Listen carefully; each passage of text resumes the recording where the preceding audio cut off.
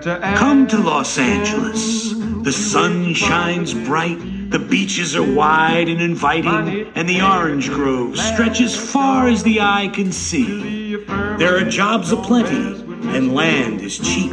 Every working man can have his own house, and inside every house, a happy all-American family.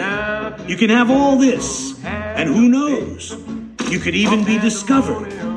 Become a movie star, or at least see one. Life is good in Los Angeles. It's paradise on earth. That's what they tell you anyway. Because they're selling an image. They're selling it through movies, radio, and television. In the hit show Badge of Honor, the LA cops walk on water as they keep the city clean of crooks. Yep, you'd think this place was the Garden of Eden. But there's trouble in paradise. And his name is Meyer Harris Cohen, Mickey C to his fans, local LA color to the nth degree, and his #1 bodyguard, Johnny Stompanato. Mickey C's the head of organized crime in these parts. He runs dope, rackets, and prostitution. He kills 12 people a year. And the dapper little gent does it in style. And every time his picture's plastered on the front page, it's a black eye for the image of Los Angeles. Because how can organized crime exist in the city with the best police force in the world? Something has to be done, but nothing too original, because hey, this is Hollywood.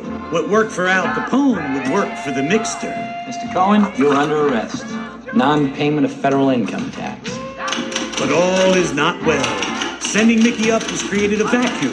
And it's only a matter of time before someone with balls of brass tries to fill it. Remember, dear readers, you heard it here first. Off the record, on the QT, and very hush, hush.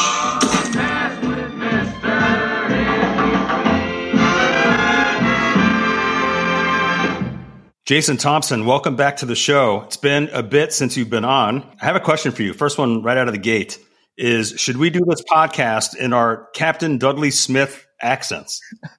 You probably have a better Irish accent than I do. Our Captain Dudley Liam Smith, one of the most corrupt cops in film history. Wow. Great character, right? Just a great, great character. He's one of those few characters that when he finally gets his comeuppance, you're pretty excited about it as a viewer. We'll get to it, but the entire film hinges on him. Yep. The entire film. And you don't realize it. You have no idea. That's the beauty of LA Confidential and the beauty of James Ellroy's writing. You have no idea what's happening. What's coming next? Dude, I'm thrilled that you're here. We actually earmarked this a while back, so I can't believe we're finally here. But before we jump into tonight's film, which is LA Confidential from 1997, I feel like we need to do 5 minutes, which might be 7 minutes, on the latest David Fincher film, The Killer. And it was funny, the Golden Globe nominations came out yesterday, and I was scanning through them last night before I went to bed, and there was nothing on the list about The Killer, which is crazy because when I watched it for the first time, you were the first person I texted, and I think you know that. And I think I even said to you, like, first of all, I need to watch this movie again quickly. And then I even said to you, I really need to do a podcast on this film, which I knew I didn't have time to do because there's so much to discuss about the film. But I guess I'll ask you, like, how many times have you watched it? 2.5. I got stopped for my dog was having issues, but I got 2.5 viewings through. It's not, for me at least, top tier David Fincher. I agree. But even mid-tier David Fincher is better than 98% of the things out there. There's a couple of things that I really loved about that movie, and I haven't had.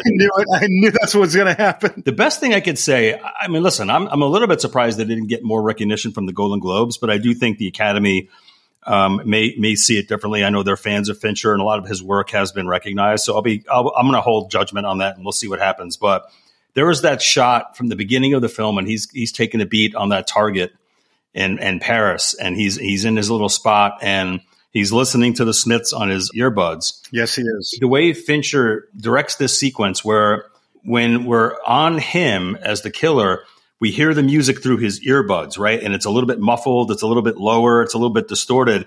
But when the camera is back on the target in his room across the alleyway, it takes over the entire soundtrack. I know you know what I'm talking about because you're nodding, but like that choice of audio design between the two perspectives of those two characters, that's David Fincher. And that was the first 10 minutes of the film. I wasn't surprised at all. It is, in fact, David Fincher, and he's become event cinema for me. When Tarantino releases a new movie, I know exactly where I'm going to be. That seals my plans for the day. When David Fincher releases a new movie, I know what I'm going to do for the next 2 days. I'm going to run it back because there's so many interesting details. He's the master. He's the modern master, more so than even Wes Anderson of mise en scène. Yep. Everything is there for a reason. Everything you see, everything you hear is designed just so. And it's meticulous to the point where even he drives his own actors nuts. And I love it.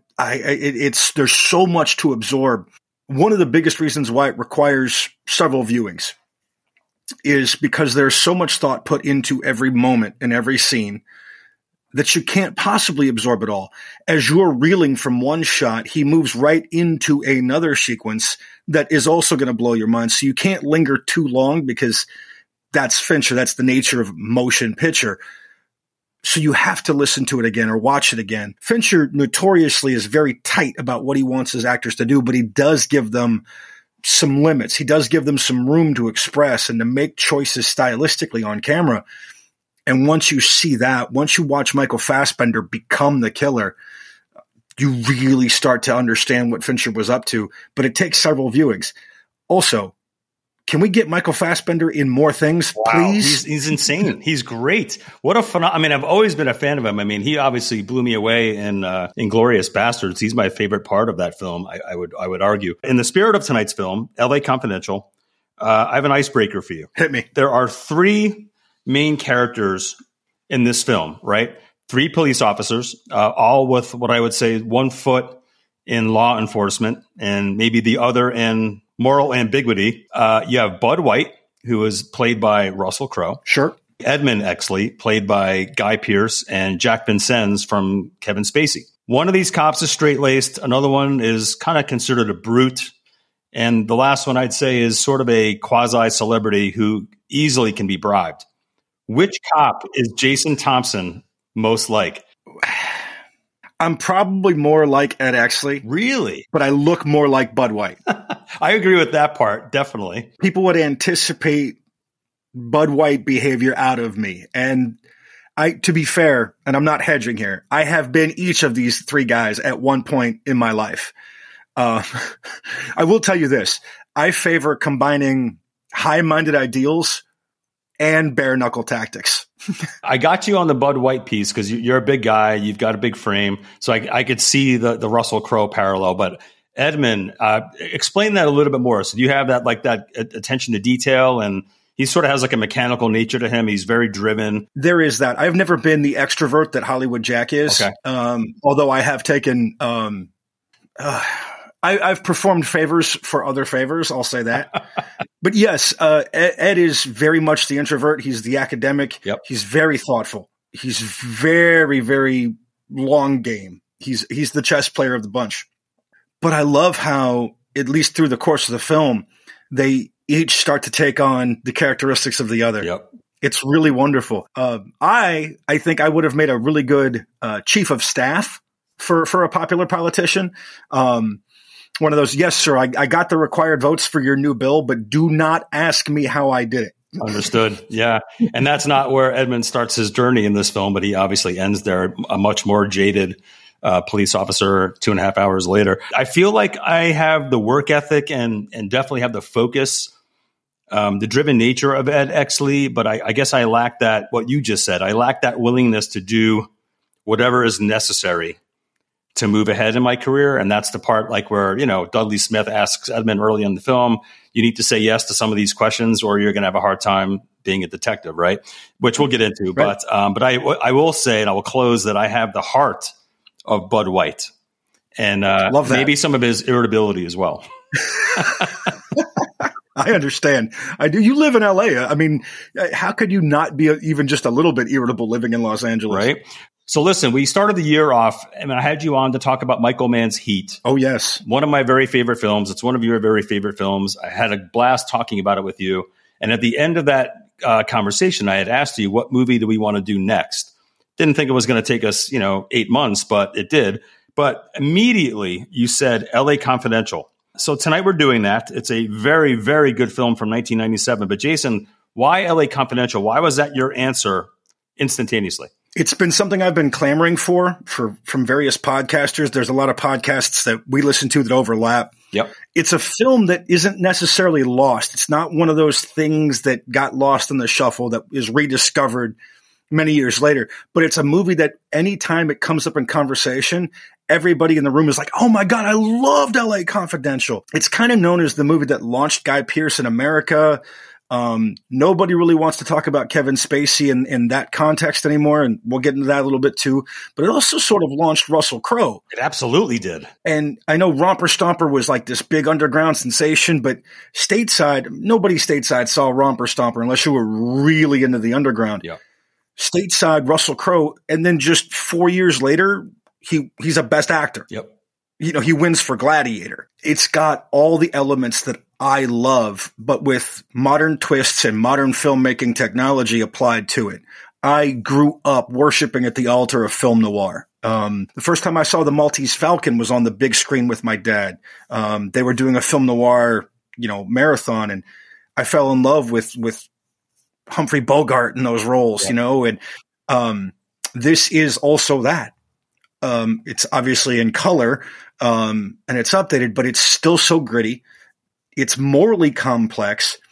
And what I love about it is that it starts in the darkness. Very much so. Whereas, and we'll talk about this when we talk about why they don't make movies like this anymore. The movie starts in the dark, and then you have to work your way through that darkness to figure out who the players are.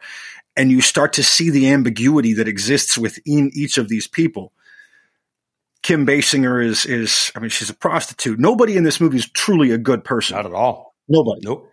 Ed actually starts off that way with his high-minded ideals, and then he's totally okay with shooting a police captain literally in the back.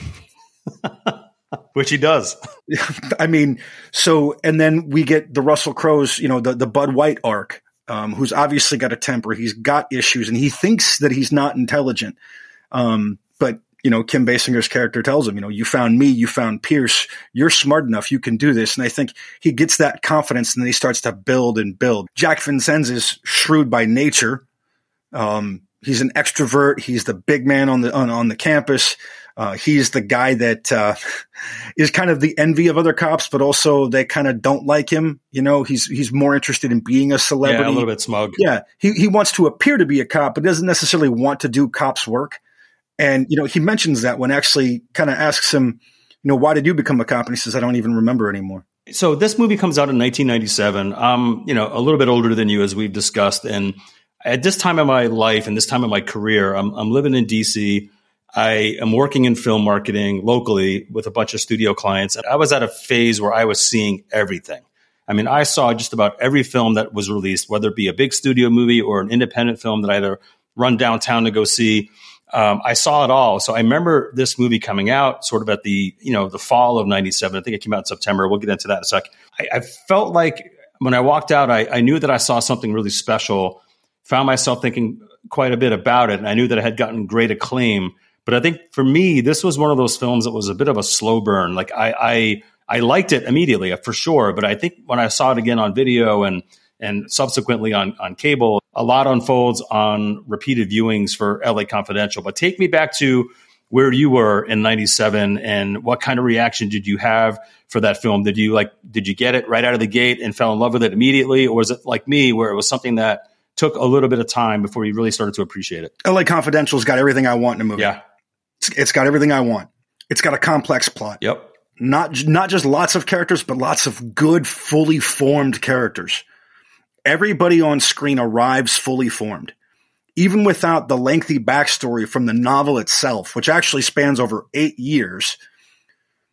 You condense all that, but every character on screen is fully flushed out and fully formed. Even Sid Hutchins, who's on screen, Danny DeVito just stripes it. Even you understand who this man is and what he's about. Everybody is fully formed. The plot is labyrinthine. The dialogue is whip smart. The score is beautiful. The soundtrack is pitch perfect. Yep. Everything in LA Confidential is dark and moody. The score and soundtrack again are perfectly indicative of that time period. Everyone shows up in LA Confidential. Now, I enjoy lovely stories as much as anyone, and I am a legitimate sucker for rom-coms, but I prefer being what Eddie and the Cruisers would call on the dark side. Because, and again, going back to what I was saying, if we start in the light, the only way to go is down. Invariably, Hollywood films of that nature include a redemptive arc, right? Our heroes climb back up into the brightness. But if we start in the muck and the mire, we can explore the full range of human motivation. And yes, we'll end with redemption, hopefully, maybe not. But we've learned so much more about the world that we occupy, and we've learned so much more about ourselves through those characters. That murkiness that you mentioned early on in that film is what grabs me in immediately. I mean, you said something about DeVito earlier, about even just like the Sid Hutchins character, the narration work that he does in this film to even open this film. You immediately get thrust into this time and place in a matter of like 2.5 minutes that most movies take, 10 minutes or 15 minutes of exposition to really kind of set the tone. And this movie, you just dive in. There's not many films that come out like that are as economical in the way they set time and place and character. A really smart way to introduce each of these three cops. But look, all right. So LA Confidential came out in September 19th, 1997, budgeted at $35 million, low budget. And it ended up grossing $65 million in the U.S. and $126 million worldwide. So clearly there was an audience for this film. Directed by Curtis Hanson, the late Curtis Hanson. His life was cut short. Written by him and Brian Helgeland, and it's based on the novel by your boy, James Ellroy. I came across this great quote from James Ellroy. This is what he said about the forces that shaped L.A. in the 1940s. Los Angeles is the big league for people who want to be somebody else. It's a magnet that attracts the hip, the hung, the good-looking, and the damned. A lot of crazy guys that couldn't fit back into their hometowns after World War II came out here. It was an era of boosterism and Yahooism that sprang directly from the greatest conflict in human history of a genocidal lunatic that tried to wipe out an entire race of people. Well, that's some crazy shit, yeah. And even though we come out on top with a booming economy, it all filtered down. It all went into people's heads. It got things all screwed up. The movie's out here, and the radio is out here, and television started out here. The best-looking women are out here, and the beaches are out here. Snow-capped mountains are a short drive away, and all the crazy romantics, all the people that couldn't go back to Dog Dick, Delaware, or Moose Fart, Montana, just all come out here. A lot of them wanted to be movie stars, and generations of these people lodged here. Every waiter who comes over to serve you your espresso is really an actor, is a rock star waiting to happen, or God forbid, a novelist, a screenwriter, or a movie director. You get generations of this crazy shit. If an atom bomb ever drops out of the sky of its own volition, it's going to land here. Yeah. I think that's James Ellroy at about an 8. Yeah. James Ellroy is the demon dog of American crime lit. He arrived from some kind of abyss to remind us that America was never innocent. He is an historian of seedy underbellies, racketeers, narcotics pushers, misogynists, assassins, and unrepentant criminals. A new book from James Ellroy is like a new film from Michael Mann or David Fincher. Sure. And this has got, I'm sure, a lot to do with his own past. His parents divorced when he was young. He had to live with his mom. In his own words, he saw his mother naked when he was 7. And in his own mind developed a psychosexual relationship. She was apparently foul-mouthed, something of a very serious drinker, and enjoyed sex with different partners. She was also raped and murdered when he was 10. Oh, wow. That case remains unsolved. He was birthed basically into his own stories, and I would love to read his psychotherapist's notes. His fascination extended to the Black Dahlia murder, one of the most famous murders in the history of Los Angeles, if not the country. He was ultimately expelled from high school because he was and remains a notorious shit disturber. Shortly after that, his father died, and his dad's last words to the young man were, "Try to pick up every waitress who serves you." So yeah, when that happens to you, you either become a serial killer or you write demons into existence. You write murder ballads. You drink far, far too much. He writes in a pastiche of jazz slang, cop patois, wildly creative profanity, drug vernacular, and really awesome, cool, era-appropriate slang with a sort of staccato rhythm and cadence that can figuratively grate on you if you don't know what you're getting into. He is my favorite writer of crime fiction in the entire American canon. All respect due to Dashiell Hammett, Raymond Chandler, Eddie Poe, and Elmore Leonard. He's your Elmore Leonard for me because he's my favorite. So this is interesting because Elmore Leonard was in the Navy and is from Detroit, and Elroy is from L.A., and I'm here in Detroit, and you're there in L.A. Had you read L.A. Confidential prior to this film coming out, or was it a novel that you read after the fact? It was a gift to me when I turned 15, I think, maybe 14. My father never had any problem with me reading, we'll just say difficult literature.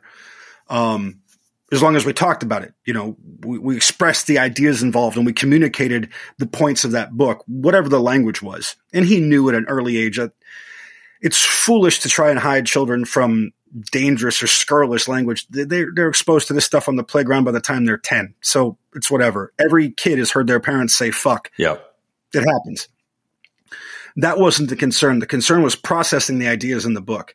And at a very early age, I was discussing moral ambiguity, the nature of the police force, the ethics of prostitution with my dad. So by the time the movie was released and I first saw the trailer, and when I saw it, I was heartbroken because I was completely dismayed that somebody got there before I did. Yeah. Which is ridiculous. It's a totally ridiculous thing to think that someone, could beat me to the punch, because of course someone's going to beat me to the punch. But he did it in such a way that it read like I thought. It was this rhythm and cadence throughout. The plot in the book is even more labyrinthine. There's like 8 plot lines in the book itself, as opposed to like the 3 plot lines we have in the film. What I know about Elroy and everything you just said sort of reflects this, but he's not an easy guy to please. And you had referenced earlier at the start that this was a really comprehensive novel and a very difficult novel to translate into film. And he himself never even thought it was possible. There's one last quote I want to read from him about the way they adapted his book, which he never thought was adaptable. He said, right, Nat Sobel, my agent, and I laughed like hell because we thought this fucker was movie adaptation proof. It was big. It was bad. It was bereft of sympathetic characters. It was unconstrainable, uncontainable, and unadaptable. They preserved the basic integrity of the book and its main theme.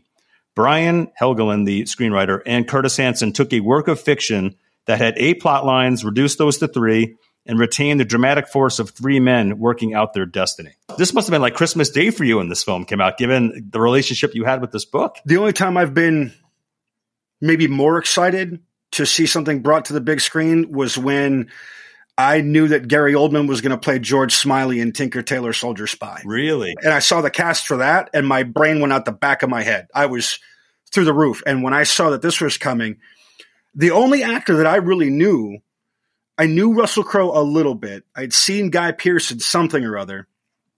Had seen Kevin Spacey before because Usual Suspects came out in, I want to say, 95. Yep.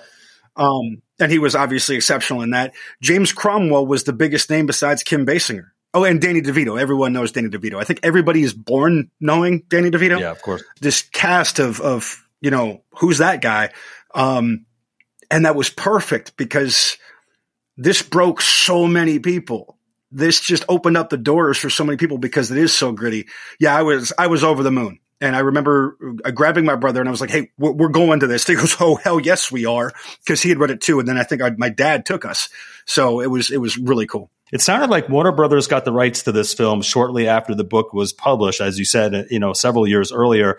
But they sort of shelved it at the time. And I think when Helgeland found out that Warner Brothers had the rights to the book, he was aggressively pitching to be brought on and hired to adapt it. Kept getting shut down. And I think it got to a point where he had to go visit Curtis Hanson when he was on the set of The River Wild, which was the film that he was making with Meryl Streep. And he was finally able to, get a meeting with Curtis. And it sounded like once they had a conversation about the book and both Brian's vision of what this film could be and Curtis's, there was an immediate relationship there that sort of developed, and that's how it kind of started. But Warner Brothers, as I mentioned earlier, very reluctant to develop this movie. Period pieces are expensive to make. As you mentioned earlier, film noir is not something that everybody loves. You love it, I love it, but not everybody does. It was deemed very uncommercial, and Curtis Hanson was insistent that they avoid casting big names. To your point, maybe Danny DeVito was the biggest name attached to this film. So the studio even tried to convince Hanson to cut 2 of the 3 leads and really just focus on Bud White or maybe Ed Exley, but not all 3.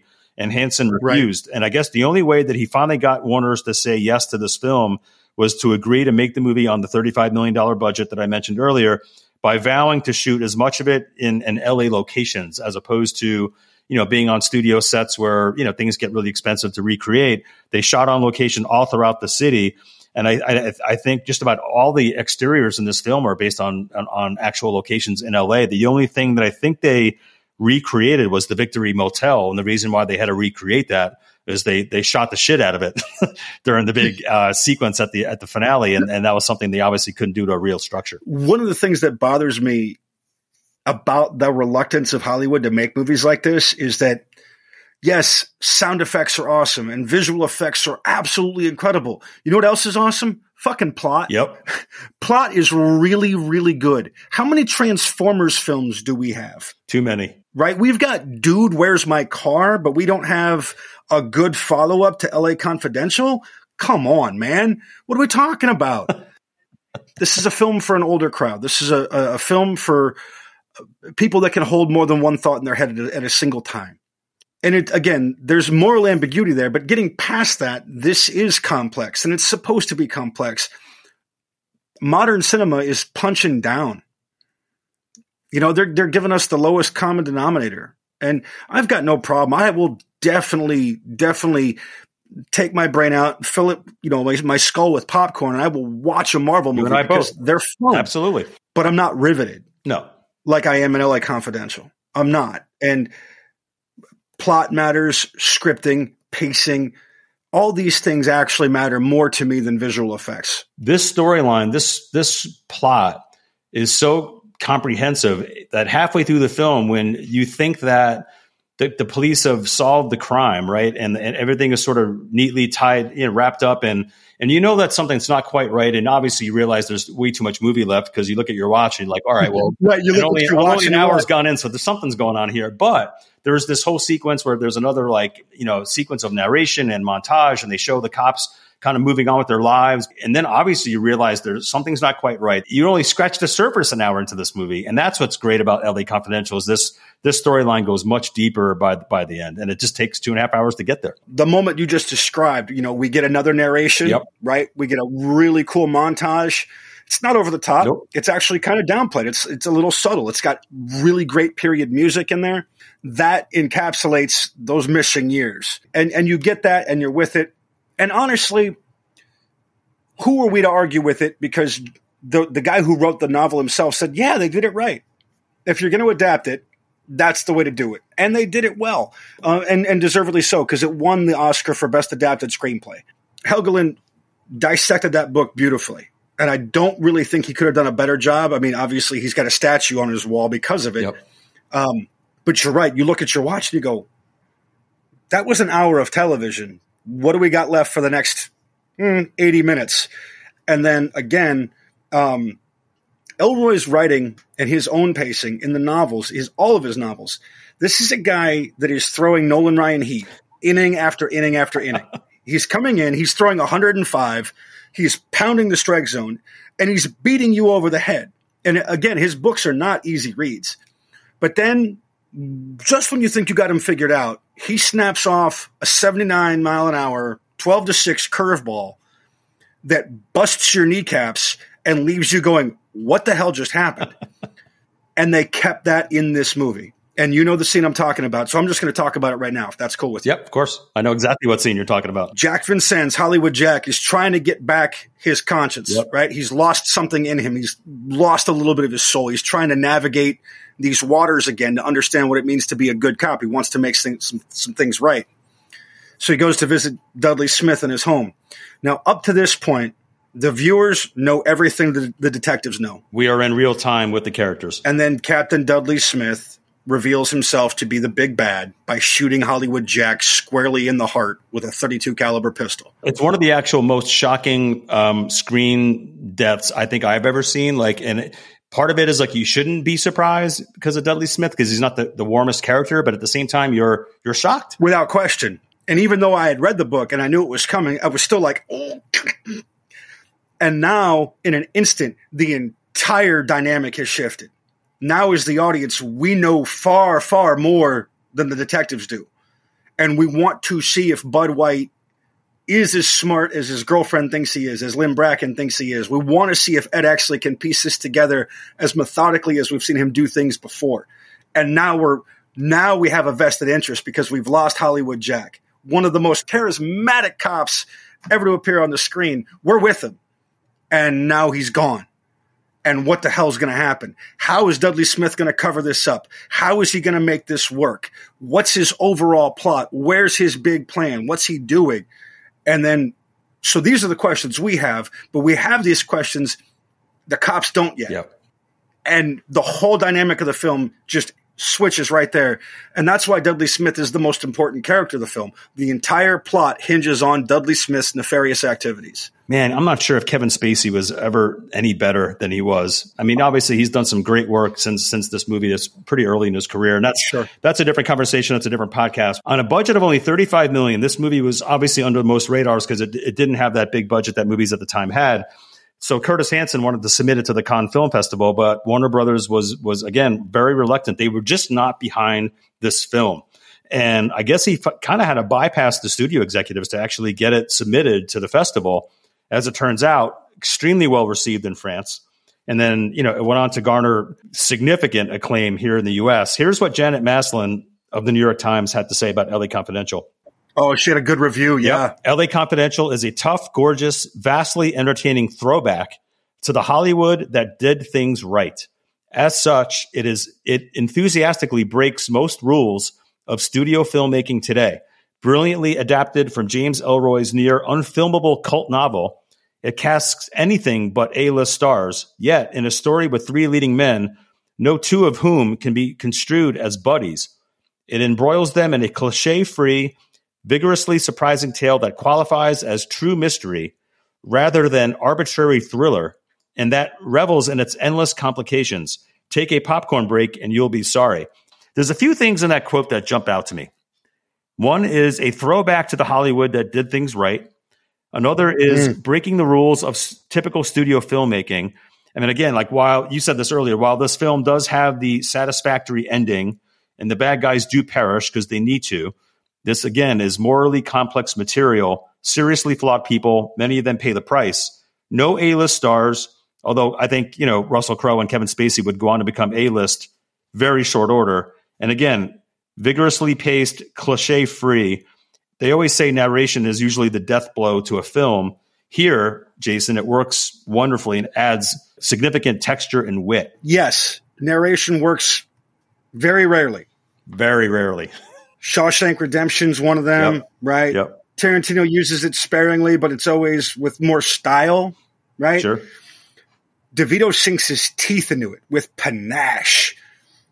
He is in it. He's not narrating. He's playing his character, Sid Hutchins, in the narration. You can almost see Sid writing this narration as an article in Hush Hush magazine, right? Down low on the QT and very hush hush. Knows everybody in town, knows all the names. Just he's plugged in, right? 100%. And he does it with so much style and verve that he's not giving you exposition. He's setting things up for you. He's putting you in a place more than anything. He's teleporting you back to 1950s LA, back when we still had a positive view of police officers in America. There's not many films I think open stronger than LA Confidential. And I'm talking about a credit sequence with this narration that he gives. It's a short list. You're right. I would agree with you. It just pulls you in. And like, I mean, if you're not in on LA Confidential after the first couple of minutes of DeVito's narration, this is not your film. It pulls you into this universe and establishes time and place and setting enormously efficiently that it's a masterclass in how to open a film. I couldn't agree more. You get, it's not on the gas. This is different. And you can tell that there's something seedy taking place because of the way Danny DeVito, as Sid Hutchins, narrates it. Something's off. So you take these halcyon days of the 40s and 50s, post-war, right? The post-war era, when we want to believe that everything was sunshine and rainbows, and we realize that, no, there's always been criminal element. There's always been a seedy underbelly. People are always going to be crooked. And it turns out that there was a bona fide mob boss in Mickey Cohen at that time period in Los Angeles. And again, Elroy is a historian when it comes to racketeering and criminal elements. And what a great plot device. We'll use Mickey Cohen's incarceration, right? Now that creates a void that needs to be filled. And Dudley Smith is right there to do it. And you don't know that yet, but something is off right from the beginning, and you're hooked. You have the eye for human weakness, but not the stomach. You're wrong, sir. Would you be willing to plant corroborative evidence on a suspect you knew to be guilty in order to ensure an indictment? Dudley, we've been over this. Yes or no, Edmund? No. Would you be willing to beat a confession out of a suspect you knew to be guilty? No. Would you be willing to shoot a hardened criminal in the back in order to offset the chance that some lawyer... No. Then, for the love of God, don't be a detective. Stick to assignments where you don't have to make those kind of choices. Dudley, I know you mean well, but I don't need to do it the way you did. Or my father. At least get rid of the glasses. I can't think of a single man in the Bureau who wears them. 9 Academy Award nominations, including Best Picture, Adapted Screenplay, which it won, as you mentioned, Best Director, Supporting Actress for Kim Basinger. She won for that. Cinematography, Art Direction, Sound, very deserving. Editing and Score. We talked about this a little while ago, but this was a banger of a year for 1997. Any other film year, I think LA Confidential may win Best Picture. It did lose to James Cameron's Titanic. The other nominees that year, besides Titanic, were The Full Monty, As Good as It Gets, Good Will Hunting, and LA Confidential. Jason, did the Academy get it right with Best Picture, Titanic? Your thoughts? I am not Titanic's audience. I figured as much. I'm not. I've seen it twice. It's fine. It's a spectacle, to be sure. James Cameron is a monster director. There's no question about that. He's responsible for 2 of the greatest film sequels of all time, Aliens and Terminator 2. Yep. He's a master. There's no question about that. He's also a bona fide genius. He also knows that he's brilliant, which makes him kind of insufferable. Sure. I was waiting for that. LA Confidential was the best fucking movie of 1997, and I will stand on my boots in anybody's coffee table and tell them that. If you think Titanic is in any way, shape, or form a more comprehensive, better film than LA Confidential, something's fucking wrong with you. You need to have your head examined and you're off. The only thing that can really compete with LA Confidential that year was probably Good Will Hunting. James Cameron probably should have won for Best Director, but it was not the best film that year. And I know the Academy has a hard time separating. If you're the best director, then it stands to reason that your product is also the best film and vice versa. I get it. I think Titanic was one of those films that Hollywood wants to love and wants to reward for numerous reasons. It was a problematic production. Sure. It had all this negative press, right? And Cameron's crazy. He doesn't know what he's doing. He's going vastly over budget, all that stuff, right? And then it came out and he shocked everybody by delivering something that was quite strong. I will say, and then we can move on, but like Titanic came out half my life ago, right? I was 26, and through the eyes of a 26-year-old kid or young man that was seeing a lot of movies, I enjoyed Titanic for what it was. I love Cameron. Yeah. I thought the movie was a spectacle, like you said. I thought some of the production elements were astounding. Looking at it through the eyes now, as I'm in my 50s, looking at a film like that, looking at a film like LA Confidential, which to your point earlier, the story, the script, the writing. Could you imagine if Warner Brothers had got behind it? Unbelievable. I mean, Harvey Weinstein force-fed everybody his campaign materials and didn't just get a nomination for Shakespeare in Love, but a fucking win? over Saving Private Ryan? If Warner Brothers and their considerable might had gotten past the nonsense and had pushed this movie, we might be having a different conversation. If LA Confidential wins Best Picture, it goes down as one of the best movies of the latter half of the 20th century because of it. You're referencing 1998 when Saving Private Ryan didn't win Best Picture, but I also thought Terrence Malick's The Thin Red Line was one of the greatest films of that year, and that was nominated, but it was a film that a lot of people just didn't understand. I have my own feelings about this, and I will summarize this by saying The Thin Red Line is the reality of war, in that war makes monsters out of human beings. There is a glamorized notion of people in combat, that it's noble and filled with valor. Mm-hmm. To defend your nation. I understand. I get it. And Saving Private Ryan, the first 20 minutes of Saving Private Ryan are some of the greatest filmmaking ever. It's insane. And can't take anything away from Steven Spielberg. The man's a bona fide master. Yep. The end. Terrence Malick is also a master, and The Thin Red Line, from the novel, is the reality of it. War is awful, it's confusing, it's terrible, and it makes monsters out of human beings. Hollywood does not want to celebrate that. Time magazine ranked LA Confidential the best film of 1997. The National Society of Film Critics also ranked it the year's best film, and Curtis Hanson was voted best director. New York Film Critics Circle also voted it best picture and best director, as well as best screenplay. Best Picture nods also from the LA Film Critics Association and the National Board of Review. The only other films to sweep the Big Four Critics Awards, which I just mentioned, are Schindler's List and The Social Network. Those two and LA Confidential are the only films in history to sweep the Big Four film circles. Social Network, in my mind, is the best film so far of the 21st century. It's up there. I agree. David Fincher...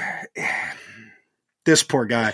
Get this man a break at the Academy. My God, he doesn't make movies that they love. Social Network doesn't. No. You can't find a hole in it. And also an Aaron Sorkin script, Trent Reznor and Atticus Ross on the score. Like, what are we talking about? It's out of control. Schindler's List is a different beast altogether. It's Schindler's List, man. Like, come on. Also, again, Steven Spielberg, a bona fide master. Wow, I did not know that. Miss Bracken, I'm Officer White. I've been expecting you, just not this soon. Pierce called. He told me what happened to Sue. Everything all right, doll? You want me to get rid of him? Hit the road, pal. Maybe I will. Maybe I won't. LAPD shitbird, get the fuck out of here. I'll call your wife to come get you. The experience of watching LA Confidential, and I still feel this way to this day when I watch it, is that by the end of the film, Russell Crowe is a movie star. And there's not many movies that I've seen in my lifetime. When you watch a film at the beginning, when the lights go down and there's this actor, Russell Crowe, you had mentioned it earlier, he's been in some other things, but by and large, an unknown to American audiences. And, 2 hours and 20 minutes later, this guy is... You just watch it unfold in real time that this guy that's playing Bud White is going to go on to have a tremendous career, which he did. And it doesn't happen very often. It's like watching Denzel Washington in Mo Better Blues. Yeah. This guy's a star. This is not supporting material. This guy is a star.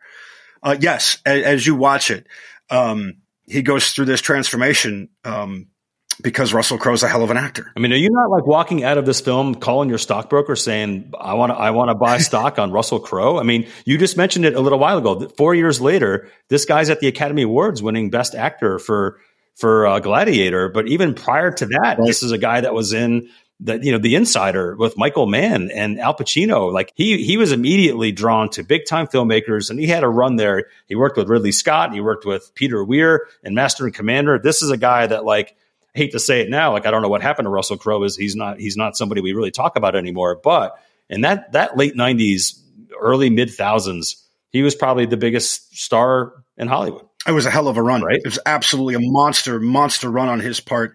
They don't make movies like this anymore. Nope. Dennis, because this is a smart film. One of my favorite anecdotes,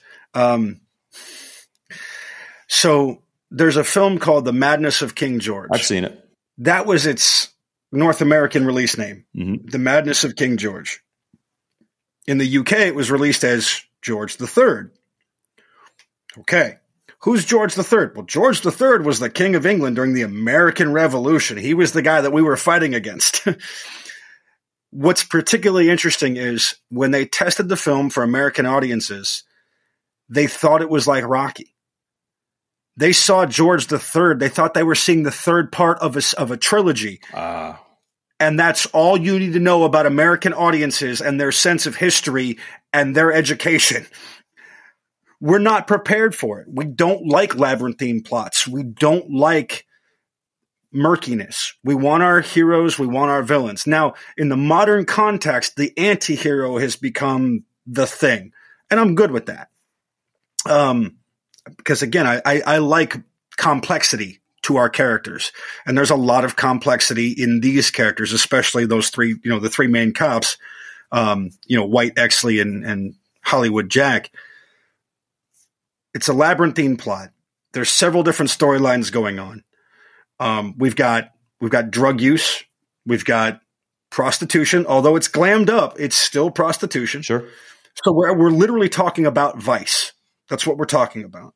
And American audiences, they like their vice a certain kind of way, right? It can't be kitschy. It's got to be all in or nothing, right? There can't be a lot of – everything has to be quick. It's got to be hyperkinetic, right? Because this movie came out, for lack of a better phrase, the MTV generation. Of course. It was slow burn. Like you said, we're an hour into this movie and we've just got to the main plot point and we've got 80 minutes left to go. Either right before or right after this movie. You got Speed, you got True Lies, you've got Armageddon, sure. Twister. The rise of Michael Bay is right there. The grandeur of James Cameron is already on display. This is not grand. No. This is gritty. It's mean. There's no good guys in it. It's very slow comparatively, right? I mean, if you think about it, I mean, not that I think that LA Confidential has any pacing issues. I don't. But I think if you compare it to a lot of stuff that was being made at the time, I'm sure it's something that requires a bit of patience and a little bit of thought to really sort of follow, where this is headed. Also, the idea of having three main characters doesn't go over well with a lot of audiences. I mean, one of my favorite Fincher films is Zodiac, and Zodiac's got three lead characters. Yep. Played out over the three acts of the film. It's very difficult for audiences to get behind that. We want our hero, and we don't get that here because there are no good guys in this movie. None. What I liked about this film is that it pays homage to the noir, as you mentioned earlier at the start of the 40s and 50s, right? It certainly pays tribute to what came before it. It earned its place next to those films. And, this is a movie about the intersection of corruption and Hollywood celebrity. In a way, you talked about the anti-hero a minute ago, and even just like how popular all the reality shows that are out there for the housewives and all these, Bravo celebrities, and everybody wants to get inside a peek behind the curtain of celebrity lifestyle.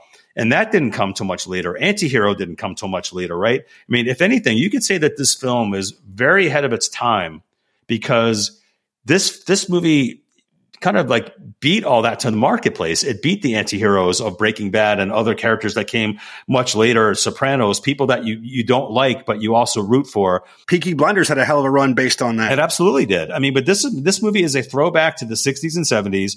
Polanski, I thought about Arthur Penn, Sam Peckinpah, Billy Friedkin, the late Billy Friedkin. Alan Pakula. Out of place for a film in the late 90s. Period piece has the wrong connotation. I know when we think of a period piece, we're going back to like 18th century France.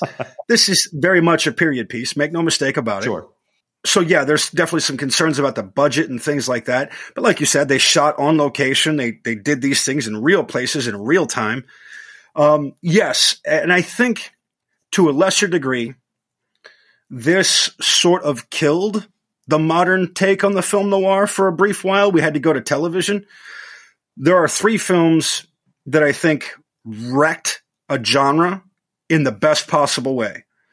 This one, This wrecked neo-noir. We had to go to television for that. I think Unforgiven ended the Western. Sure. Clint Eastwood said, I got it from here. put the mic down, and everyone said, well, shit. And I think Scorsese's Goodfellas killed the gangster flick for a while. Yeah, they had to go to television because that was the last word. What else can you say about gangster films? So all those things are in common. Now, I think LA Confidential, to a lesser degree, killed film noir, comparatively speaking. But where do you go from here? I would watch a James Ellroy adaptation. I would watch the full 8 years of LA Confidential on 8 seasons of scripted television on, say, HBO or, pick a streaming service, Netflix, whatever. I'm here for that. They're nervous about it. They don't want to make movies like this anymore because they're scared. They don't want to take chances on unknown actors. But also, every actor is an unknown actor at some point. The Beatles were once a band playing in a club in Germany. Like, come on. In the hands of a good director and a good DP, you can make things happen in a beautiful, beautiful way. And they took a chance here, and it paid incredible. We're not even talking about a bomb. This was financially successful by any measure. When I was talking to Nick a couple of weeks ago about the Royal Tenenbaums, I had said something about this Wes Anderson's version of New York, which obviously is a little bit left of center in that film, is a version of New York that I want to spend time in. And I would say that sure. Curtis Hanson's, interpretation of L.A., obviously this isn't Royal Tenenbaums. This is a far more realistic film. But like that version of L.A. is a version that I want to spend time with. And I think it's like, and I jokingly wrote this down. I often think about this when I watch period films. I think I was born during the wrong decade. And like, I love movies that are set during simple times. This is like when men drove really nice cars, big cars. They drank beer. They drank whiskey, which, I love. They wore suits everywhere. They wore hats. They wore suits to baseball games. Right. But like, this is a movie where, you don't mind walking down Hollywood Boulevard, right? Like now, if you walk down Hollywood Boulevard, you're going to see 2 or 3 guys dressed up as Spider-Man and they're asking you for money. I'm not interested in that version of LA. I'm interested in the version from LA Confidential. Does that make any sense? Why is that? Well, because you and I were raised by film and television, man. Is that what it is? We understood the vernacular of film and television as young people. And I'll give you a great example. And this is such a simplistic example. I think sometimes we forgot how we learned things. Right. And so when you're talking to a younger person, this happens in leadership roles often. You forgot how you learned a thing. So sometimes you just expect younger people to know this. And I'll give you a great example. If you see, if you're watching a sitcom and a married couple gets into bed together and they cut the lights off, and then the next scene, they're in the kitchen, intrinsically that time has passed. They slept through the night. It is now morning.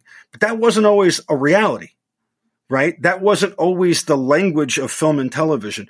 But you and I have been raised on it. We've watched so much of it that we have an expectation. Now, that expectation is sometimes unrealistic. You can't walk down the same streets that Tarantino envisioned in Once Upon a Time in Hollywood because that's a guy's glossed over painting of a memory. Yeah. Right. And when you do that, you take in your own desires and you put them inherently on the screen or on the canvas, and you find these things and you glorify the past when the future dries up, to quote Bono. Sure. Right. So I used to grapple with the same issue you discussed, maybe possibly being born in the wrong decade. I don't think I was. I think I was born at the exact right time because I now have an appreciation and I can show these things to other people. I can play these things for other people, and they will also have an appreciation for these things. A great example, I'm a 43-year-old sophomore. Okay.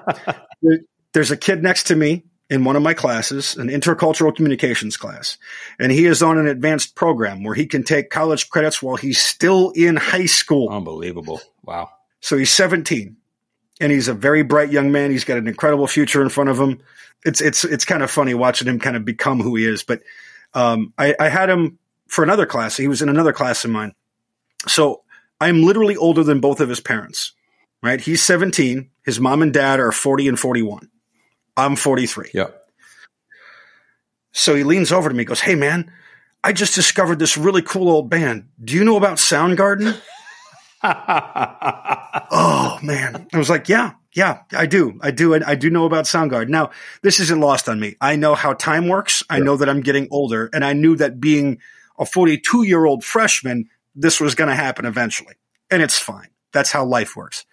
So what I did instead then was, rather than lamenting how old I am, we celebrated Soundgarden. And then I said, if you're into that band, check out these bands, some contemporaries of Soundgarden.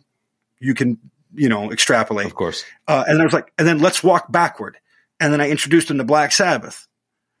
Right. And he goes, "Oh my God." He comes in the next day or 2 days later. He's like, "Oh my God, I just listened to Black Sabbath's first 2 records." And I was like, here we go. And so by being in this middle ground, I can look forward to what's coming next, but I can also spread the love about what has already happened, about these things that we need to see, these things that we need to listen to. And that's the beauty of it, is that they're on record. I see your point. I get it. I think I was born at the exact right time, because I know who Joe DiMaggio is and I know who Shohei Ohtani is. I think that's a great point, and I maybe don't look at it through that lens as much as I should. And I agree with everything you just said. I guess when I watch those films, you just referenced Once Upon a Time in Hollywood, which, Stars plays every 10 minutes. And every time I come across it, it's on, like, it's probably on right now. And I usually put the remote down and I will watch it for a while. But when I watch a film like that, or some of these other period pieces, or if it's LA Confidential, it's like, when I'm watching it, certainly appreciating what I'm seeing, but I also say to myself, I wouldn't mind living at that time. And I think it's like when I see, Brad Pitt, as Cliff Booth driving home after he drops off, his buddy, and he's like, he's driving on the highway and he's playing the music really loud, and you see the wind, and then there's this, he's driving behind this big drive-in movie theater, and he goes back to his trailer. Not that I want to live in a trailer, but there's like this romantic nature of the way Tarantino tells that story, and just like the time and place of Hollywood in the late 60s, early 70s, those maverick filmmakers that I mentioned earlier. Right. Like, man, like I would have loved, and I've said this on previous pods, I probably said it with you before, but like I would have loved to have been like a 35-year-old in like the early mid 70s, so I could see films like Deliverance and films like 2001 and the late 60s, like watching that stuff first run in theaters, my fucking mind would have been blown. But we have our own. We have our own. Okay. And here's what I mean by that. So I was talking to my dad about what it was like in 77 when Star Wars first came out. Right. And so him and his brother, my Uncle Alan, they were like, we've been clamoring for this forever. Like, these are the things that we wanted to see. Like, since Star Trek went off the air, in 66, we've been longing for this. But visually, Star Wars for the time was just out of control compelling. But we also got to see The Matrix on the big screen. And I know The Matrix is kind of a goof now. But when that first came out, everybody left that theater going, what the fuck? Yeah, it was transformational. Absolutely. Like, your brain visually just went out of control, like putty stalactites dripping from the ceiling. Like, what did I just see? Yep. And at the time, it was the highest selling DVD of all time. So we get our own. Now, don't get me wrong. I get it. Like, we both have a passion for older films. And seeing those things in the theater for the first time would have definitely been revelatory. But we now have an exceptional opportunity to show other people these things. You have an incredibly interesting nephew in Oliver, who is filled with ideas and fascinations. And, both you and your brother obviously have great taste. So, feeding him because now he's going to have an even greater depth of knowledge than we did. Now, here's the other thing. Here's why I like being where I am now. One, we can watch whatever the fuck we want whenever we want. It's amazing. Of course. Yep. So like we can just go buy a film right now. If we haven't seen it in a while, we can plug it into the DVD and watch it. We can stream it, whatever. That wasn't the case. No. 1975, you had to wait. And you had to hope that it ran on network television. And of course, it was going to be sanitized and chopped down from its original widescreen format, So there are drawbacks, don't get me wrong. And there are definitely pluses in living where we are. But I mean, You know, I got a 60-inch television and a Blu-ray DVD player, man. I can watch Deliverance right now. Miss, I'm Lieutenant Exley. I'm sorry to have to ask you this. I need to know what time they left you. Get her to the hospital. I realize this is difficult. Give your career a rest. Leave her alone. A naked guy with a gun? You expect anyone to believe that? Get the fuck away from me. How's it going to look in your report? It'll look like justice. That's what the man got. Justice. You don't know the meaning of the word, you ignorant bastard. Yeah? Well, you think it means getting your picture in the paper? Why don't you go after criminals for a change instead of cops? Stensland got what he deserved, and so will you.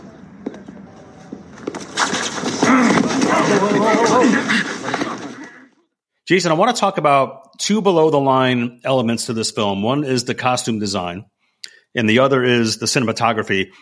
Costumes were done by Ruth Myers, and I did some research on this, and I just think the costume work in this film was pretty tremendous. But this is one of the things that she said in my research is that each of the three characters and the journeys they go through are why she dressed them the way that she did. So this is what she said about Kevin Spacey's attire as Jack. The white jacket of Kevin Spacey is outrageous. If you look at the research of detectives of that era, they were sort of the glamour boys of the time. They did make very good money, and they were really very loud. We have a lot of research, and I was like, my God, this is what they were wearing to work? They were like peacocks. And so if you notice it in this film, the first half of LA Confidential, Jack's wearing very flamboyant jackets, white blazers, very showy. That's his character, right? But to that point earlier, halfway through the film, when the most pivotal scene in this film, when he gets shot by Dudley Smith, right before that, Jack grows a conscience. And I'm not sure if you've noticed this, but when he does, he starts wearing very conservative suits, very basic colors, grays and dark blues. And he obviously is trying to dress the part, right, of being a for real detective. Then you've got Bud White, who's sort of just moseys through this film. He's sort of an unknown. He's not happy with himself. He doesn't really take himself seriously. He's kind of a thug. And for that, she dressed him in browns. So this is what she said about that. For Bud, I just saw him in brown. He's a bit of an unmade bed. I just had always seen those browny tones as earthy. In the world of these rather flamboyant detectives, I wanted him to look unadorned, and brown sort of always felt right to me. And he is someone with a heart. He's the only one in the whole film with a heart. So to give him the sense of earthy warmth seemed important to me. And then finally, about Edmund Exley, she says, the grays, the blues, there's kind of a coldness there and also a uniformity, and that's why he dresses the way he does. Isn't that fascinating? The best costume designers recognize this in the characters. Right. And they let that breathe. And what's amazing to me is that to make not just a good film, but just a film, everything has to be going in the right direction at the same time and the same speed. And that's a lot of pieces to orchestrate, to be having, to work in concert. Of course. That alone is a minor miracle. You get 20 people in a room together, they have a hard time figuring out where they want to go to lunch, let alone how to make a film. To make a film like this, and I genuinely think that LA Confidential is a bit of a masterpiece. Everything has to be just right. The Captain Smith's house has to be just right. And of course he's wearing pajamas, right? Of course he is. Yep. Right. And of course Hollywood Jack is wearing these loud suits with nice loafers. And of course Ed Exley is buttoned down and professional and, nice, crisp looking. And yeah, Bud White doesn't wear a tie all that often. And if he does, it's, mostly loose because again, he's the earthy one. And of course, Lynn Bracken looks the way she looks because she has to be gorgeous. And David Strathairn looks like he's the editor of Esquire magazine. Yep. Right? Pierce Patchett. Yep. Pierce Patchett. And of course, Sid Hutchins looks the way he looks because he's in the newspaper business and the hotel looks the way it looks. All these things are somebody had to make a conscious choice to do that. And it could have gone wrong at any opportunity, but the fact that she put that much thought and care into who these actors are, or these characters are rather, just speaks volumes about how good this movie really is. Everything from the lighting, the set design, the Night Owl coffee shop, I know that you're a counter guy, right? Yeah, I wrote that in my notes for you. I love places like the Night Owl, dude. I would totally go there. Absolutely. I am 100% a counter guy, and I am always interested in a greasy spoon. Sure. I am never not interested in having breakfast at 3:00 in the morning. That's that kind of place. Well, they'll just bring the coffee over. You know that they'll just always top you off. They won't even ask. Just, yep. Sure. Thank you. Appreciate it. And I love that. Even the police station itself, you can almost smell it, right? You can smell the stale coffee.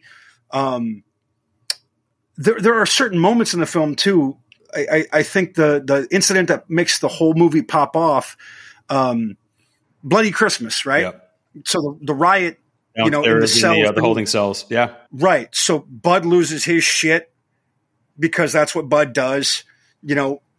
Stensland's already loaded out of his mind. There's a great moment, though, just to show you how vain Jack is. One of the guys that's already got hit, right, his nose is bloody. He bumps into Jack, right, and bloodies up his tie and his shirt. And Jack looks down in disgust, and he's like, oh, hell with it. And he just pops the guy. You're like, that's how vain and arrogant Jack is. But it also showcases how violent Bud White's willing to be. And it also showcases Ed Exley and his exactness and his adherence to law enforcement and good order and discipline. Yep. All those characters, when they first start, are on display right there with Bloody Christmas. Is L.A. Confidential a Christmas movie? You said this to me last winter when I said that we should do this later in the year. You're like, well, it is a Christmas movie. It is. It's an understated Christmas film. But when you watch it again, you definitely notice that this movie opens during the holidays, and it's quite clear that there's Christmas parties that they're getting booze for and whatnot. And there is something else too that I want to bring up. So we got the Night Owl coffee shop, and we'll definitely want to hang out there. Fun fact: I have a friend of mine out in San Diego who played in a band, a surf punk rock band called the Night Owl Massacre. Oh, that's awesome! What a great name, right? But also, since you mentioned it previously, that sequence in Once Upon a Time in Hollywood. Right when Cliff takes off and he's driving down the road, driving down Hollywood Boulevard or whatever, he passes the Frolic Room. He does.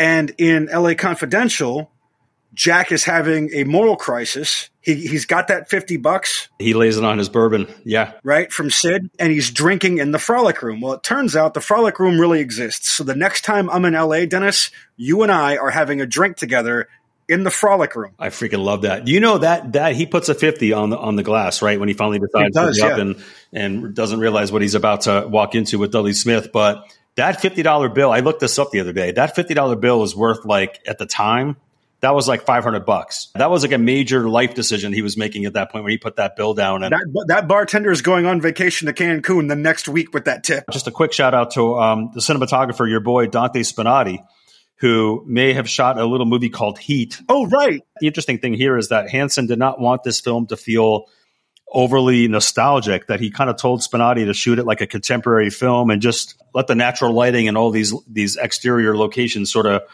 work hard for the film, which is what they ended up doing. And one of the things that I love about it is that each scene is shot... To say it's shot accurately is kind of a misnomer. And what I mean by that is all the shots in the police station are very stale. It's got that awful overhead lighting that you see in, municipal buildings, right? The shots in Lynn's home, they're very warm. They're very inviting, right? And of course, that's part of how her home is designed, but that's how it's, intended to be. There are bright spots, because it is LA, right? It's going to be bright.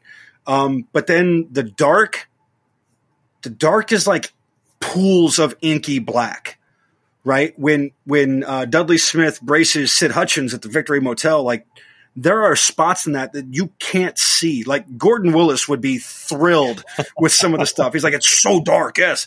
And then of course the final gunfight, which happens at night in the Victory Motel in a shut up hotel room already with no existing light. And you're getting these beams of light in classic film noir, tribute coming through the blinds. You're not sure what's happening. And this is also what a gunfight is actually like. It's confusing. It's loud. It's chaotic. It's so loud, it's literally deafening. Climatic shootouts are like the fabric of movies, right? Time and time again, we see these big shootouts at the end of movies. Clint Eastwood made a fortune doing that, and I love it, right? But like this one, having watched it again, and I don't think I had this sort of reaction when I first watched it, but like it's violent and nasty. Like, this movie, like a lot of guys get shot and a lot of guys get put down in this movie, and they go down hard. Yes, they do. Edmund like sticking a shotgun out the window and blowing a guy away at like point blank, and like there's a lot of death in this film, a lot more than I remember in the last 45 minutes. A lot of people go down, right. A lot of main characters go down, and or even just get wounded. But the movie is far more violent than I remember. But what stands out to me, the sound design, as you just said, capturing the chaotic nature of a gun battle. Never been in a gun battle, but I feel like this movie does a really good job of just sort of creating the intensity and the confusion of what would happen in a situation like that. The last shot of Exley walking out of the motel and the cop cars are coming, and he holds up his badge. And there's a long shot from Exley's back, and you just see like the lights of the cop cars are a little bit blurry, and they're in the distance, but they're getting closer into focus. Phenomenal shot.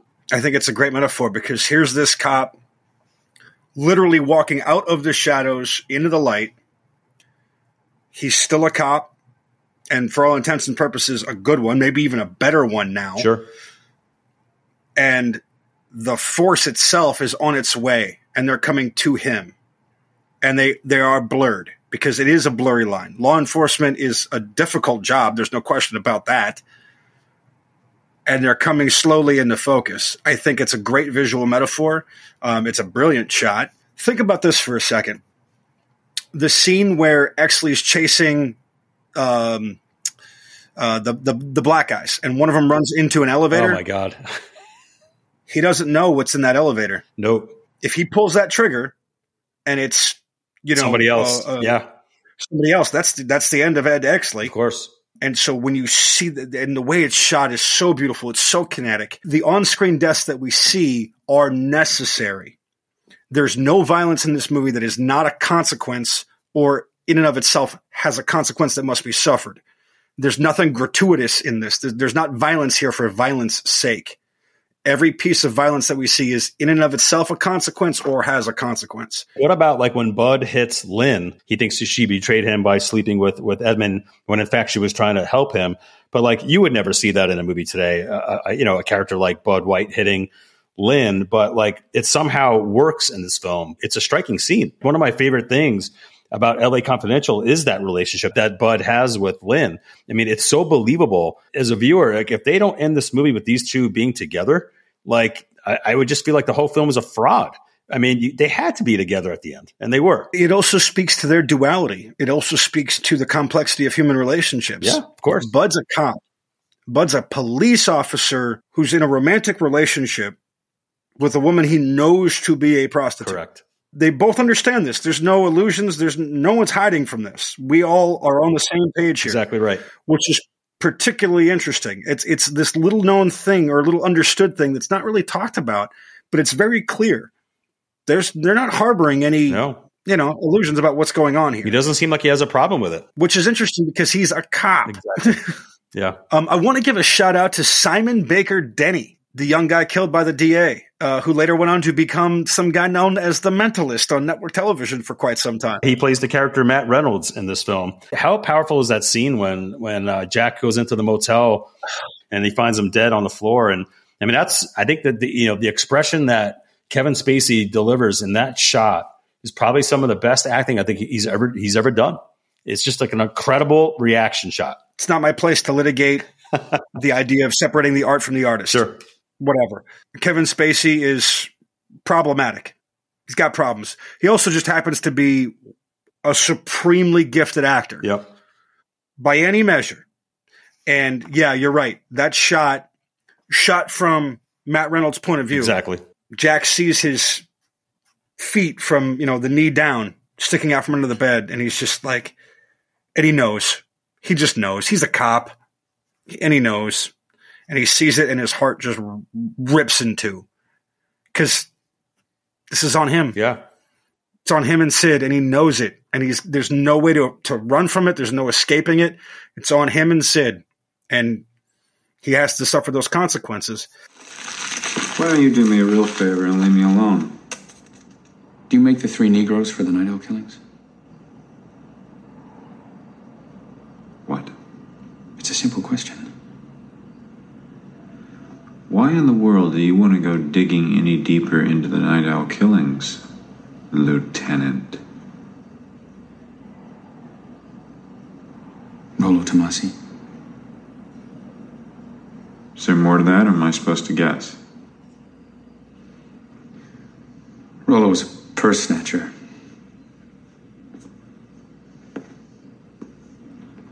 My father ran into him off duty. And he shot my father 6 times and got away clean. No one even knew who he was. I just made the name up to give him some personality. What's your point? Rollo Tomasi's the reason I became a cop. I wanted to catch the guys who thought they could get away with it. It was supposed to be about justice. Then somewhere along the way, I lost sight of that. Why'd you become a cop?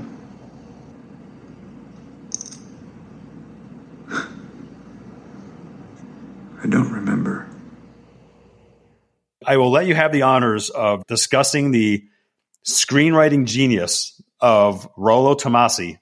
It is a tremendous character and plot-driving device that maybe in the hands of other filmmakers or other writers doesn't work, but it works beautifully well in this film. Talk about that. Okay, so for the uninitiated, Rollo Tomasi is an invented character. And that's, of course, all characters are invented unless they're based in real life. But Ed Exley's talking to Jack about how his dad died. He has no idea. It was a mugger who shot him. Boom. So to make sense of it all, Ed Exley he invents a name, Rollo Tomasi. And he only reveals this to one person. Now, that person is Jack Vincennes. And Hollywood Jack and Ed Exley are having a great moment. There's another great piece of acting when he's talking about reopening the Night Owl investigation. Yep. And he goes, the Night Owl was solved, Lieutenant. So he's making it very clear, like, your career was based off of this. Are you sure you want to go back down this rabbit hole? This is L.A. Yep. And I'm Hollywood Jack. I know a thing or two about image and public relations. Are you sure this is where you want to go? So they're having a bonding moment. They really open up. And that's when the film really starts to just flower. It really starts to open up for us. Such a great scene. Right? And so Ed Exley, in a moment of actual tenderness, right? He's either very stiff and rigid, or he's trying to get laid. Yeah. And he finally just lets it go. And in that's that human moment that Jack was looking for, that Jack needed. And that reminded Jack of what he was doing.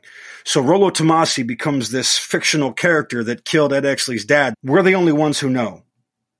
The audience, Ed, and Jack. As Jack is dying, his last words to Captain Dudley Smith are Rollo Tomasi. This is a brilliant device. Now, I don't know if you would call this a MacGuffin or not. I think a MacGuffin's more of an object. Yeah, right? I would agree. Yeah. Right? The suitcase in Pulp Fiction, the actual Maltese Falcon. Correct. These are MacGuffins. I don't know what a verbal MacGuffin would be. We need to look into that. We need to get a ruling. Right? I think it's got to exist out. There's got to be a definition for it somewhere. And if not, then this might be the first appearance of it, which is fine. It's happened before. Fun fact, John le Carré, the author, espionage novelist, he invented the term mole.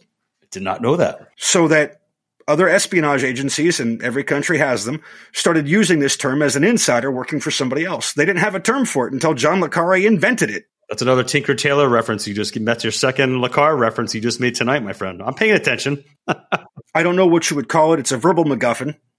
But now we're on to something. Right? Now we know something that the detectives don't know, which is great. It's so good. And again, the entire kaleidoscope just hinges right there, just changes in an instant. And then Dudley Smith, that moment of realization. And it's a great piece of acting by Guy Pearce. In the wrong hands, it's over the top or it's too subtle. Dudley Smith asks Ed Exley about Rollo Tomasi. And immediately, Ed Exley knows who's behind all this. He bites his tongue and pretends that he's never heard of him, right? It's so great. He takes a beat and he's stuck. Like he just got, like a boxer who just got stunned with a good jab. He's just like, shit. And he knows. He knows, and now he has to piece all this together. But he needs help. And that help comes in the form of Bud White. It's one of the most brilliant things ever. And when someone says Rollo Tomasi, I know immediately that I like them. Of course. And that I have an ally who appreciates good film. And I used to have a fantasy football team called Rollo Tomasi's All-Stars. That's fantastic. That's awesome. I could have named one of my fantasy teams like Badge of Honor or something like that too. That would have been another nice, good poll from LA Confidential. Badge of Honor. That's a blast. So Hush Hush magazine is based on a real magazine called Confidential. Yep. Badge of Honor is, for the uninitiated, is clearly based off of Dragnet. Sure. Right? Just the facts, man. We're seeing all these odes to Hollywood. Right? We have to play it up. Like there's a great moment when Smith and Exley are having an argument about whose case it's going to be at the Night Owl Massacre. And then the reporter shows up and they stop their argument, right? Dudley Smith straightens his suit out, right? Because the reporter is going to take a photograph of them. Exley takes his glasses off, which is a great plot, device throughout the film. Takes his glasses off. They're both upright. They're both smiling. Boom, they get the shot and they go back to arguing. Yeah. It's like, that's Hollywood. Like we have to put on this public, image campaign and then we can get on with actually being cops. The one thing I wanted to just call out is Curtis Hanson. He did one other film, the film that he did actually right after this. I mean, he's also known to direct 8 Mile with Eminem, which he did in 2002, speaking of Detroit. But before 8 Mile, he directed what I think is a wonderful, very underrated Michael Douglas film called Wonder Boys. Give me 30 seconds on Wonder Boys from Curtis Hanson. One of the last great Michael Douglas performances. Agreed. I don't think Tobey Maguire was ever better. Yep. And that is when Hollywood and the rest of the viewing public was reminded of just how fucking good Robert Downey Jr. can be when he wants to be an actor. He's so good in that, wasn't he? We saw, I honestly think that him and Oppenheimer, it was never better. I don't think Robert Downey Jr. has ever been better than he was in Oppenheimer. Wonder Boys is an exceptional film about the act of writing. Right. And about getting old and being a writer who's getting old and chances at fame and sliding doors and narrowing windows of opportunity. If you've never seen Wonder Boys, or maybe you saw it back in 2000 and when it came out and you haven't seen it since, I highly recommend revisiting that. And as Jason said, it's one of the last great Michael Douglas performances. He's just a great story. My dear friend, Dozer Jack, and he'll listen to this because he loves film. Sure. And you'll understand why. So Dozer Jack and I, we have interesting conversations about film and we just create things to talk about. One of the things that we created was the fictional Film Cop Hall of Fame. Oh, okay. So here were the rules. We came up with a list of candidates, right, that could ostensibly make the Hall of Fame for fictional cops, film cops. So film only, no television. Okay. That's significant, right? Otherwise, we'd put in like half the cast of The Wire. So police officers only, no feds. Okay. No. So this removes, right? This removes like Clarice Starling from the picture. Okay. Yep.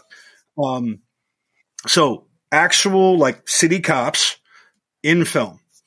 The list included Mike Lowry and Marcus Bennett from the Bad Boys films, sure. Right? Jack Cates from 48 Hours. Lieutenant Frank Bullitt, right? From Bullitt. Awesome. Axel Foley, right? So, and there was a long list. And so we went first and second ballot. Okay. First ballot Hall of Famers, second ballot Hall of Famers. Some of them have to be put in as pairs. Okay. Mm-hmm. Like, for example, Riggs and Murtaugh from the Lethal Weapon films. They have to go in together, yep. Right? They just have to go into the Hall of Fame. It's together. Riggs and Murtaugh. It makes sense. It's Riggs and Murtaugh, right? So, but we argued that Ed Exley, Bud White, and Jack Vincennes have to go in as a trio, even though Bud White and Jack Vincennes never worked directly for each other or with each other.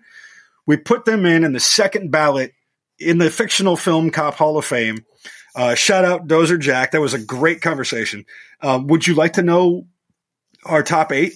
I'm going to guess one of the 8. Hit me. I'll be shocked if this guy's not in your top 8. It's got to be Popeye Doyle. Come on. Jimmy Popeye Doyle was on the list. He made the first ballot Hall of Fame. And we talked about the actress who played another fictional film cop Hall of Famer. Would it be Frances McDormand from Fargo? Marge Gunderson made the list. Marge Gunderson. Okay. So top to bottom, here's what we had.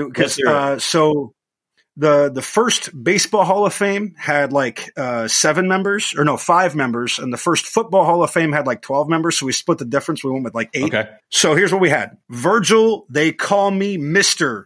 Tibbs. Sure. Right? Love it. Sidney Poitier. Yep. The Man, another Hollywood film, or not Hollywood film, Christmas film, John McClane. Yep. Riggs and Murtaugh. Love it. Axel Foley. Sure. Detective Lieutenant William Somerset from 7. Good one. I wouldn't have thought of that one. That's a good one. Lieutenant Vincent Hanna from Heat. From Heat, sure. Jimmy Popeye Doyle and Marge Gunderson. That was the first ballot Hall of Famers. Now, a couple of things that we thought about were like, did they solve the crime? Like, that's huge. Yeah. Right? Did they solve the crime? Are they good cops, or are they just bad cops who lucked into a situation? Right? That's just why, like, Inspector Jacques Clouseau did not make the list because he's a bad cop. He's inept. He just lucked into it. Right? Second ballot Hall of Fame went to Inspector Dirty Harry Callahan. Awesome. Exley, Bud White, Jack Vincennes. They're all going in together. They have to. Yeah. Billy Costigan from The Departed. Oh, nice. Good one. Sure. Mike Lowry and Marcus Bennett from Bad Boys. Jack Cates from 48 Hours. Detective Keith Frazier as played by Denzel Washington in Inside Man. Inspector Dave Toschi as played by Mark Ruffalo in Zodiac. Lieutenant Frank Bullitt, famously played by Steve McQueen. Great character. Commissioner James motherfucking Gordon, played by the Man, Gary Oldman. Yeah. And Frank Serpico. Nice. Let me ask you this. First of all, I love that this exercise happened. It's a phenomenal thing. I can't believe I'm just hearing about this now, but I'm glad that I'm only hearing about it now because you saved it for the podcast, and that's wonderful, wonderful content. Where does Jack Walsh from Midnight Run land? Because he was a cop, but then he was a private investigator in that movie when we first. But see, he wasn't acting. He wasn't acting in the movie as a police. He was a former cop, so he doesn't right? count. So this means so private investigators don't count, of course, right? Unless they were acting as a police officer on behalf of a city or province or township or whatever. Those were the rules of engagement. So that's where we went. We had a great time with that. That was a lot of fun. I approve. You mentioned this in the notes. We didn't talk about it, but we're going to talk about it right now. Michael Mann's Heat. The end of that show was the impetus for this show. Ferrari by Michael Mann is coming out. Christmas Day. Yes. So I texted Jason last night because I got invited to an Academy screening. Dude, how awesome is that? This Friday of Ferrari, and I would ordinarily go to it, but I actually have plans on Friday night that I can't get out of, and quite frustrated that I'm not going to be able to go check that out at the Academy Museum, which is where it's going to be. So, but no, dude, you've got plans you can't get out of. I'm so sorry, dude. That's rough. But you can rest assured that I'm going to see Ferrari on opening day or shortly thereafter. But that's an opening weekend film for me for sure. And I know you're going to see it right away because you're a Man guy like I am. So 100%. A Michael Mann film is always a cause for celebration. And it's been a really cool year for film. It has. Yeah. I mean, there's so much good stuff out there. There's a wonderful Korean film out there called Past Lives that I highly recommend. It's on my top 5 for the year. Here's what we got. We got a film from Greta Gerwig this year. We got a Wes Anderson movie this year. We got a Martin fucking Scorsese film this year. Ridley Scott's Napoleon's in theaters right now. We got a David Fincher movie. We got a Christopher Nolan movie. And now we get a Michael Mann movie. Big time.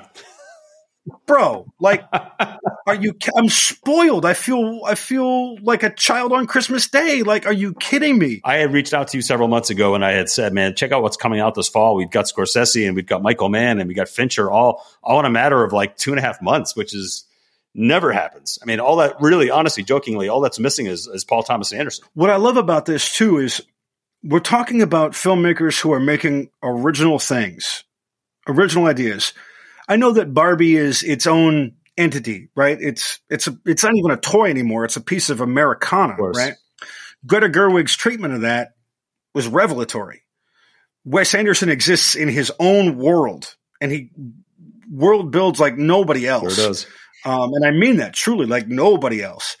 Scorsese, Killers of yes, it's adopted from the book, but Martin Scorsese is Martin Scorsese. Hollywood needs Martin Scorsese more than Scorsese needs Hollywood at this point. At this stage of his career, I totally agree. David Fincher does his own stuff. Christopher Nolan invents his own planet. Michael Mann exists in his own world. Adam Driver as Enzo Ferrari is an inspired choice. Could have gone a lot of different ways with that. The last time we saw Enzo Ferrari or a depiction of Ferrari on screen was Ford versus Ferrari. Exactly.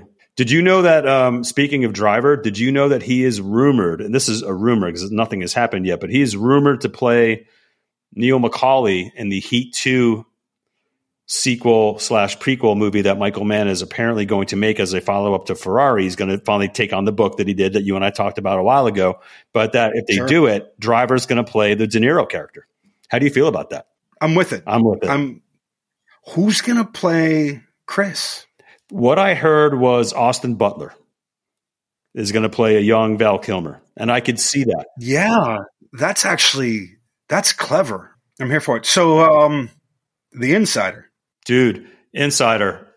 Are we going to do that next year? I know. So for our listeners, Jason and I literally just a couple of days ago agreed that in late March, early April, when MLB begins its next season, we are going to revisit the classic 1989 comedy Major League. Yes. Hey, bartender, Jobu needs a refill. One of my favorite lines of a movie ever. Dennis, you say when, and I'm here front and center for Major League. There are pound for pound, like jokes per minute. It's right up there with any comedy ever. I've been wanting to talk about Moneyball for a while. I want to talk about The Natural. I want to talk about 8 Men Out. There's a lot there that I think we can kind of get into from a baseball film, and we should try to time it for opening day. What do you think? You know what? That's a perfect idea. It's ridiculous. It's absolutely ridiculous, but that's baseball. Baseball is also ridiculous. It's a ridiculous game, and it's supposed to be a pastime. You hang out, you enjoy your sport, but when you read, if you're a baseball guy and you read stories about things that happen on the road, in the dugout, in the locker room, you realize these guys are all just boys. They're grown children who are supremely talented, who can throw 100 miles an hour and hit 100 miles an hour. You know, like these guys are actually, nuts. And it's about how a team comes together, the right personalities, the right styles of people come together, the right kind of talent, inexplicable runs to the pennant, all these cool stories that exist within the history, the long history, of American baseball. It's so much fun, and Major League pokes fun at all of it. It's got James Gammon, who plays the manager, who's like, "Give him the heater, Ricky." So great. Forget about the curveball. Give him the heater. I mean, that dude, Charlie Sheen, has some great stories about hanging out with that guy and going drinking with that guy. I believe it. I believe he does. On the set, I have a pair of Jobu socks that I wear, at the gym from time to time, and I have the bartender, or "Hey Jobu, bartender needs a refill" shirt that I wear from time to time. I also have a Wild Thing Ricky Vaughn jersey. Well, I told you I have a Roger Dorn Indians jersey that my buddy Charlie Lay got me a couple years ago, which was a phenomenal gift. It's a bold choice. Roger Dorn, huh? Don't give me this Olay bullshit. You can pencil that in. That's not even pencil. You can ink that one in. We're definitely going to do Major League. I love it. I love that movie. Wouldn't mind coming out to Detroit and maybe doing that one in person. Go see the Tigers, and then maybe we do the pod that evening. Let's go, man. Let's go. I mean, Tigers tickets are going to be cheap, so don't worry about that. I love chatting movies with you, man. I know you and I text each other all the time in the downtime, but I love having you on, and especially on a movie like this that I know you have such heart for. Your passion for LA Confidential came through quite clearly, and I know you're an Elroy guy. It was one of the very first things you told me when I first got to know you a little bit is that you're an Elroy guy. So I knew that this was going to be a special night for you. So thanks so much for your time and your friendship and your insights. Pitchers and catchers, they show up in 2 months, right? Not even. So Valentine's Day, man. Valentine's Day. We're going to be closing out the year with Bob Clark's A Christmas Story from 1983.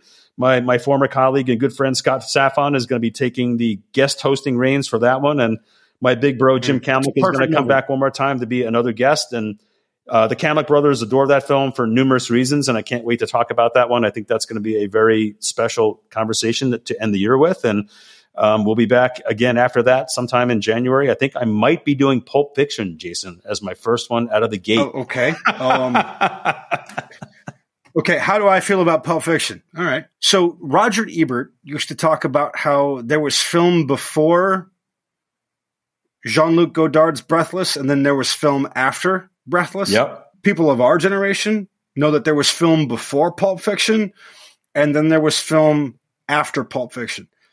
Tarantino, for all of his faults, for all of his foot fetishes, reinvented the language of cinema as we know it, and that's putting it mildly. We live in a Tarantino existence now. My dad described it perfectly, and I mentioned it tangentially earlier. He used to say that when Ali was fighting, everybody on the block knew where they were going to be. Yep. If it was an Ali fight, you knew where you were going to be. When Tarantino releases a movie, I know where I'm going to be. It's just that simple. Listen, man, thanks again for your time. It's great to see you as always. This is a blast. You are the man. I am the man. Thank you. I appreciate that. I was thinking about this, and I wanted to share it with you because we were talking about it off screen. I recommended the new Sam Adams biography to you. Yep. You know what I want is since Tarantino is into slightly revisionist history, sure. I want a depiction of New England from 1765 to the start of the American Revolution as written and directed by Quentin Tarantino. You want to see that? Dennis, thank you for having me on. It was my pleasure, man. It's always great to see you. Always great to talk movies with you and pop culture ephemera and life itself, man. I don't know about that Yankees cap. We'll have to talk about that when you come to Detroit. Good stuff, my friend. Much love. It's good to see you. I will have you back in the new year.